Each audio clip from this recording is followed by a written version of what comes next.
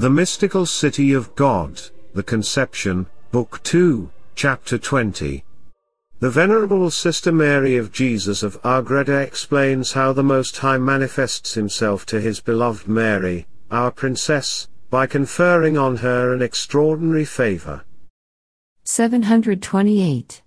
Already our heavenly Princess felt that the day of the clear vision of the divinity was approaching, and that like the harbingers of early dawn, the rays of the divine light were breaking upon her soul.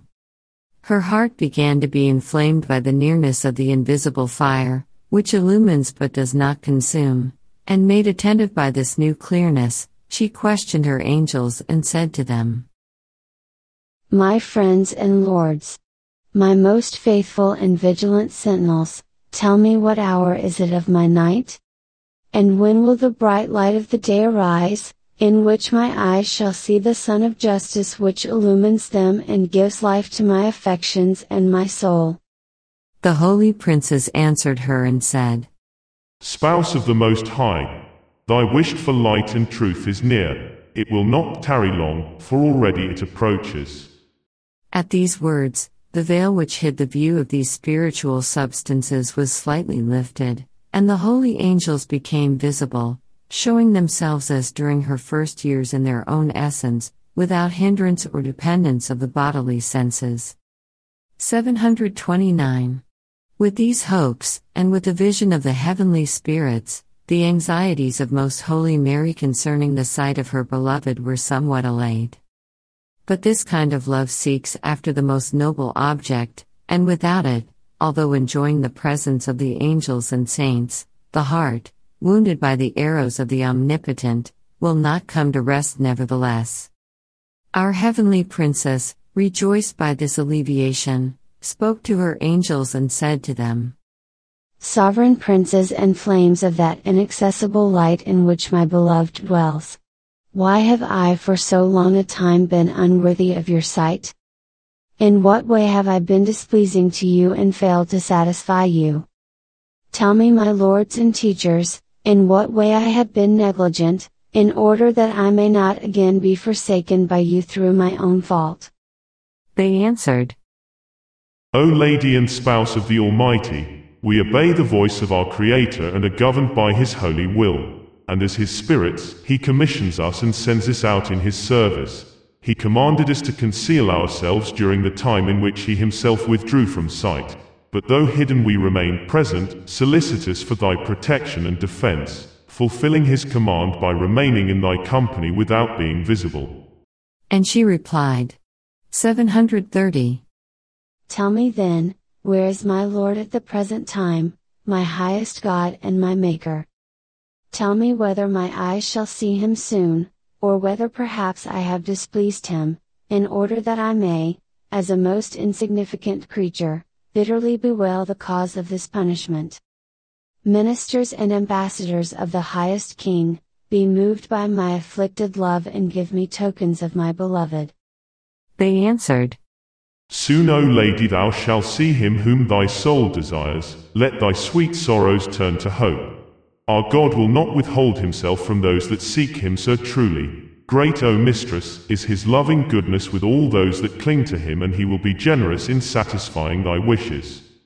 The holy angels openly called her mistress, as they were sure of her most prudent humility, and since they could conceal the full meaning of this title under pretense of her position as spouse of the Most High. For she knew that they had been eyewitnesses of the espousal, which His Majesty had celebrated with their queen. And as His wisdom had ordered, that in all else, except in the title and dignity of Mother of the Word, which was to remain concealed to her until the proper time, the holy angels were to show her great reverence, so they were solicitous to give her many tokens of respect, although they secretly honored her much more for what they knew in secret, than for that which they manifested to her openly. 731. During these conferences and loving conversations, the heavenly Princess awaited the approach of her spouse in her highest delight, while the seraphim who attended her, commenced to prepare her by new enlightenment of her faculties, a sure pledge of the beginning of the good for which she hoped. But as these favors augmented the fire of her love without allowing her as yet to reach the desired end, they only augmented the heart-rending anguish of her love, and with sighs she spoke to the seraphim saying, Most exalted spirits, who stand close to my highest good. O ye clear mirrors, where when reflected I was accustomed to see him in the joy of my soul, tell me, where is the light which illuminates you and fills you with beauty? Tell me, why does my beloved tarry so long? Tell me, what hides him, and why my eyes cannot see him? If it is through my fault, I will amend my ways. If I do not merit the fulfillment of my wishes, I will conform myself to his will. And if he seeks his pleasure in my sorrow, I will suffer in the joy of my heart. But tell me, how can I live without having my own life? How shall I direct myself without light? 732. To her sweet complaints the holy seraphim answered, Lady, thy beloved is not absent when for thy good he tarries and withholds himself.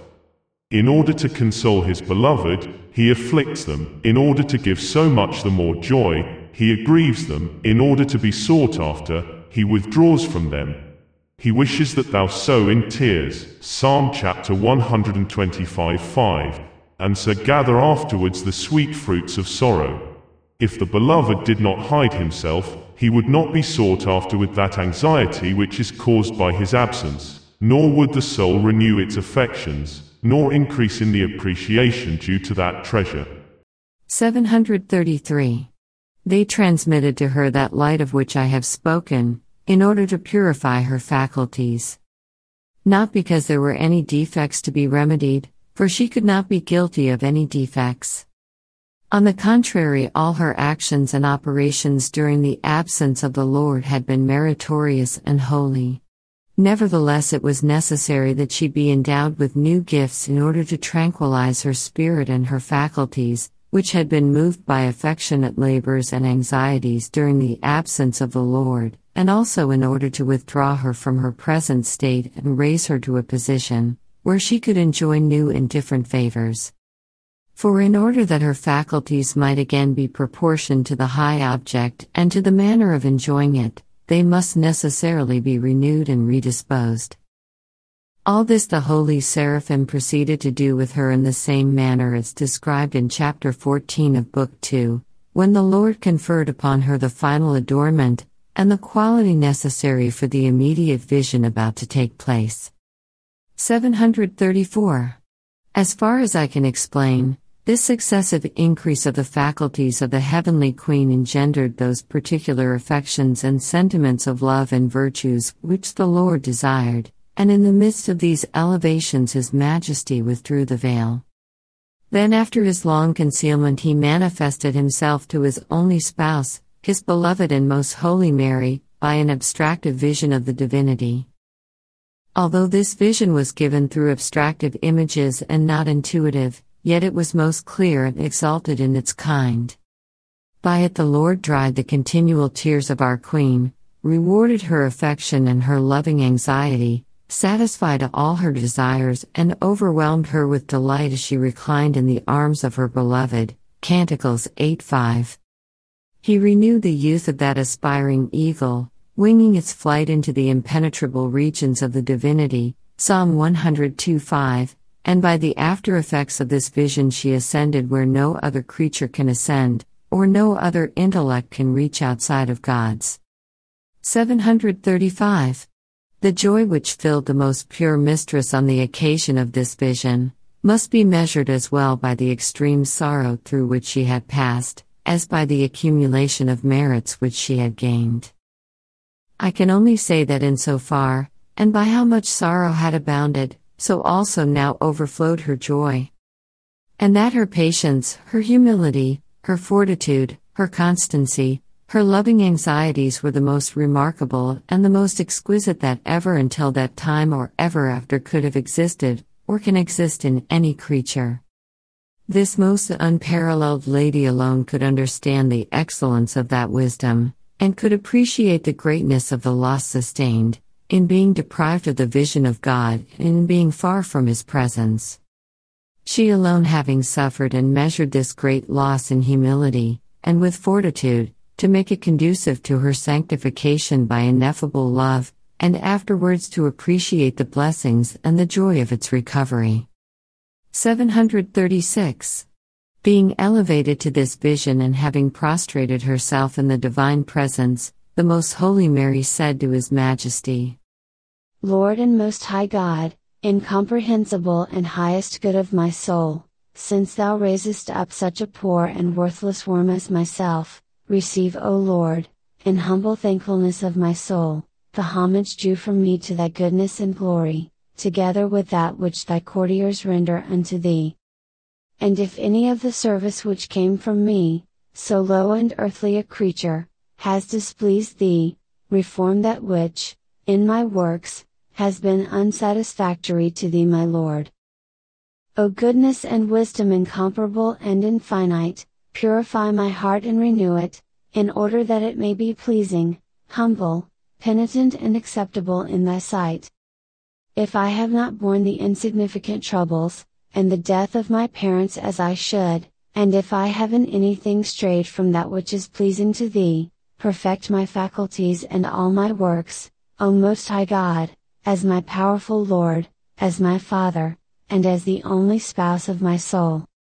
737. To this humble prayer the Most High answered, My spouse and my dove, the grief for the death of thy parents and the sorrow occasioned by the other troubles is the natural effect of human nature and no fault. And by the love with which thou hast conformed thyself to the dispositions of my providence in all things, thou hast merited anew my graces and my blessings. I am the one that distributes the true light and its effects by my wisdom. I am the Lord of all, that calls forth the day and the night in succession. I cause tranquility and I set bounds to the storms, in order that my power and my glory may be exalted and in order that through them the soul might steer more securely with the ballast of experience and hasten more expeditiously through the violent waves of tribulation, arriving at the secure harbor of my friendship and grace, and obliging me by the fullness of merit to receive it with so much the greater favor. This, my beloved, is the admirable course of my wisdom, and for this reason I concealed myself during all that time from thy sight, for from thee I seek whatever is most holy and most perfect. Serve me then, my beautiful one, who am thy spouse, thy God of infinite mercy, and whose name is admirable in the diversity and variety of my great works. 738. Our princess issued from this vision altogether renovated and made godlike, full of the new science of the divinity and of the hidden sacraments of the King, confessing Him, adoring Him, and praising Him with incessant canticles, and by the flights of her pacified and tranquilized spirit. In like proportion also was the increase of her humility and of all the other virtues. Her most ardent prayer was to penetrate more and more deeply into that which is most perfect and most pleasing to the will of the Most High, and to fulfill and execute it in her actions. And so a number of days passed until the things that happened, which will be related in the next chapter. Instruction given to me by the Queen of Heaven, our Mistress. 739. My daughter, many times I shall repeat to you the lesson containing the greatest wisdom for souls, which consists in the knowledge of the cross, in the love of sufferings, and in putting this knowledge into practice by bearing afflictions with patience. If the condition of mortals were not so low, they would covet sufferings merely for the sake of their God and Lord, who has proclaimed them to be according to His will and pleasure. For the faithful and loving servant should always prefer the likings of his Lord to his own convenience. But the worldlings, in their apathy, are moved neither by the duty of conforming to their Father and Lord, nor by his declaration that all their salvation consists in following Christ in his sufferings, and that his sinful children must reap the fruit of the redemption by imitation of their sinless chief. 740. Accept then, my dearest, this doctrine, and engrave it deeply into your heart. Understand that as a daughter of the Most High, as a spouse of my Son, and as my disciple, even if from no other motive, you must acquire the precious gem of suffering and thus become pleasing to your Lord and Spouse.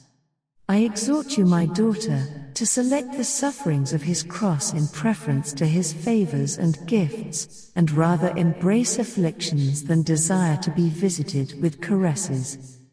For in choosing favors and delights you may be moved by self-love, but in accepting tribulations and sorrows, you can be moved only by the love of Christ. And if preference is to be given to sufferings rather than to delights, wherever it can be done without sin, what foolishness is it, when men pursue so blindly the deceitful and vile delights of the senses, and when they abhor so much all that pertains to suffering for Christ and for the good of their soul. 741.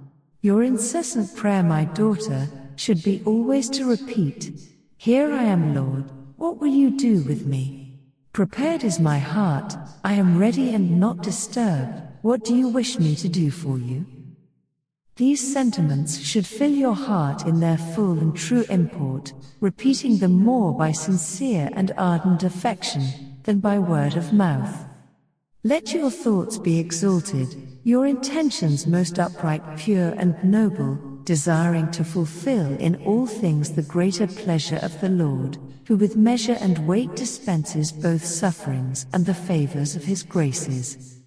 Examine and search within yourself without ceasing, by what sentiments, by what actions, and in what occasion you may guard against offense, and in what you can please your beloved most perfectly, and thus learn what you must strive to correct or what you must aspire to within yourself. Every disorder, be it yet so small, and all that may be less pure and perfect, see that you curtail and expunge immediately, even though it seem allowable or even of some profit. All that is not most pleasing to the Lord, you must consider as evil, or as useless for yourself, and no imperfection must appear small to you if it is displeasing to God. With this anxious fear and holy solicitude you shall walk securely. And be certain, my dearest daughter, that it cannot enter into the mind of man what copious reward the Most High Lord reserves for those souls that live in this kind of attention and solicitude.